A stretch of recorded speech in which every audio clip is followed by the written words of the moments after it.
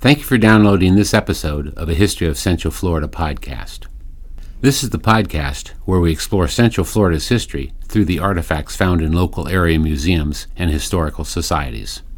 This series is brought to you by Riches, the regional initiative to collect the histories, experiences, and stories of Central Florida, and the Orange County Regional History Center. I am Kevin Stapleton, and I will be your host for today's episode titled Spanish Mission Bell. The Catholic Church has used bells for centuries. Bells would sound so that the faithful would attend Mass. Before the advent of standardized time, they came with the Industrial Revolution. The Spanish mission system in Florida began under the early colonial administrators and eventually spread across the Southeast. They operated, much like the missions in California and the Southwest, a network of places that supported the colonies with agricultural goods and helped to hasten the spread of Christianity. Before 1565, the Spanish and the French were struggling to establish a permanent colony in Florida. Dr. Daniel Murphree, from the University of Central Florida, explains why the first Spanish governor, Pedro Menendez de Aviles, was so interested in establishing Catholic missions throughout the region. One of the first reasons or first motivations for creating the mission system was to offset any either French or English Protestant settlement of the region. The French tried, they established Fort Caroline, and they look like they want to create this new kind of Protestant paradise. Okay, well, all of a sudden the Spanish are interested again. Menendez comes in, he destroys Fort Caroline, he kills many of the French settlers. And thus, afterwards, after he becomes the leader of Spanish Florida, he wants to make sure it becomes a Catholicized region. Well, what better way to do that than to missionize the local natives? Over 50 missions were established in Florida and southern Georgia, and the Indian territories in Florida and Georgia were divided into administrative provinces according to the types of languages spoken by Indians who lived in the area. Although the missions were built throughout the region, missionaries and friars were dependent upon objects manufactured for churches and monasteries throughout Europe. Many of these items would have been sent to St. Augustine from overseas. Dr. John Worth from the University of West Florida tells us about these items shipped to the Spanish missions from Europe. In the Spanish mission system, one of the primary supplies and equipment that was sent to a mission were religious furnishings.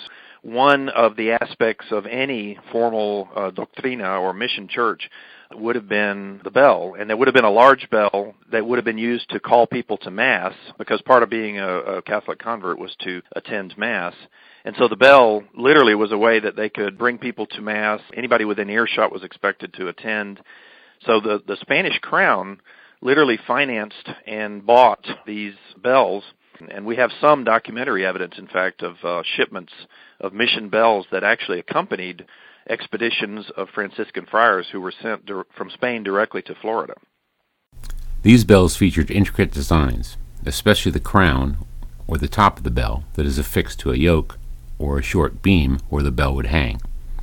Other ornamentation would appear on the body of the bell. Dr. Worth reminds us how valuable these objects were and the care provided for them. Mission bells were generally expensive, and there was a lot of craftsmanship involved in casting these things. One specific shipment from 1612 had a number of bells, something like 12 or 15 bells, that were actually, each one was named, so that was actually cast into the bell with a specific saint's name, and then specific weight was given for it. And these things, at least in this particular shipment, ranged from about 150 pounds to much, much more, 200, 250 pounds. So they're pretty substantial, and they were not cheap.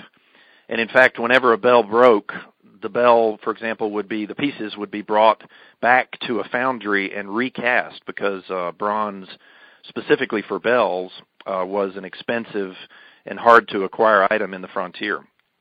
The bells could be heard everywhere in the Spanish-controlled areas of Florida. Dr. Murphree explains where the Spanish established the missions in the region. There were missions literally everywhere, though the density of the missions was different. There were some in South Florida for a while, not very many, didn't last for very long. There were some in Central Florida. But when people think of the Spanish missions in Florida, what they're typically thinking of are the 30 30 to 35 missions that stretched from St. Augustine in the east all the way over to around present-day Tallahassee. That's where the longest sustaining missions were. Those were the biggest missions and the places where the Spanish were getting the most converts. The reason they emerged there is because it was close to St. Augustine, or at least some of them were. There was a better way for the missionaries to get to these places. And then when Pensacola is established and becomes a Spanish city, then you had kind of these two poles between them. Whereas in South Florida, there wasn't much of a Spanish presence or settlements or forts or anything like that. It was much harder to have an enduring presence. The bell featured in this podcast was recovered in the Ocklawaha River between Palatka and Ocala. It is believed that the mission attached to this bell existed somewhere around present-day Ocala. Altogether, 3 missions were established in the region. The first, San Blas de Avino, was founded in 1609 and was around for 11 years, until it was replaced by 2 others, San Lucia de Acuera and San Luis Ocala, followed after the 1620s. Dr. Worth tells us what the purpose of these missions were so far from St. Augustine. Well, the Spanish missions in Florida, in Spanish Florida, were essentially almost like the outreach program for the Spanish colony at St. Augustine to go out and ultimately, using missionaries, assimilate indigenous Native American chiefdoms into this kind of new colonial Spanish society that was being formed. And what I mean by that is that the missionaries would go out and establish relations with nearby chiefs, and then through their conversion efforts, these chiefs would be essentially brought into the Spanish system and form essentially part of colonial Spanish Florida. The missions were established where the Indian societies lived and were incorporated into the villages. Dr. Worth tells us what these communities would look like. Well, a mission in Spanish Florida really represented no more than a small part of a pre-existing Indian village that had existed perhaps for centuries, and the friar would be given permission to come in and build a church with native labor, and then there would be a friary or a convento right next to it and perhaps a kitchen. And so this little bitty compound would literally exist in the midst of a much bigger village. The Spanish hoped that the mission system would create some stability for the different Indian towns and villages, and for the Spanish themselves. But Dr. Worth tells us this was not always the case. Missionaries were actually sought actively by chiefs. The chiefs of all these different local chiefdoms and the bigger provincial designations knew that they needed to establish relations with the Spanish, which were, of course, the military power in Florida at the time. And they knew that if they weren't friends of the Spanish, they would end up becoming enemies of the Spanish. So missionaries represented, and conversion represented, alliance with the Spanish crown, and all of the benefits that accrued with that, such as military protection from the Spanish, gifts from the Spanish governor. All of those benefits were anticipated by the chiefs. But it's likely that there were factions within each village, and certainly within each province, that weren't particularly thrilled with the idea of converting or of kind of rendering obedience to the Spanish crown. The fortunes of the mission system suffered the same fate as the Florida colonial experiment. Florida was too costly and always under threat of attack from surrounding Indian societies or other European colonies. Dr. Murphree explains why the mission system ultimately failed. But probably the death knell of the missions was 2 things.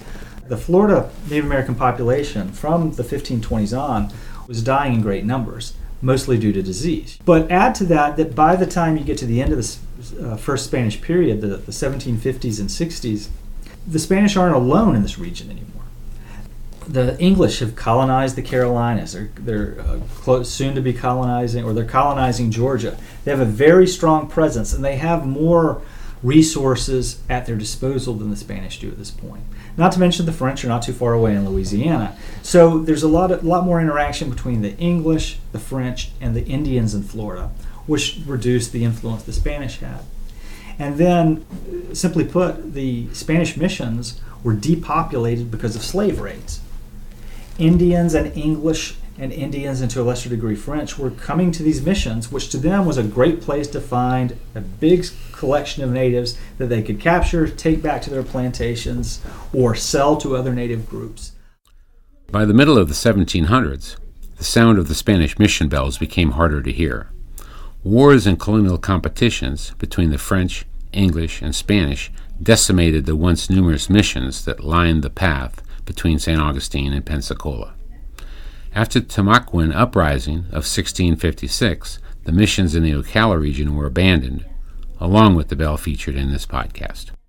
We hope you have enjoyed this episode of a History of Central Florida podcast. For more information about the Spanish mission bell featured in this podcast, visit the Silver River Museum and Environmental Education Center at 1445 Northeast 58th Avenue, Ocala, Florida 34470. Make sure to join us for our next episode titled European Earthenware.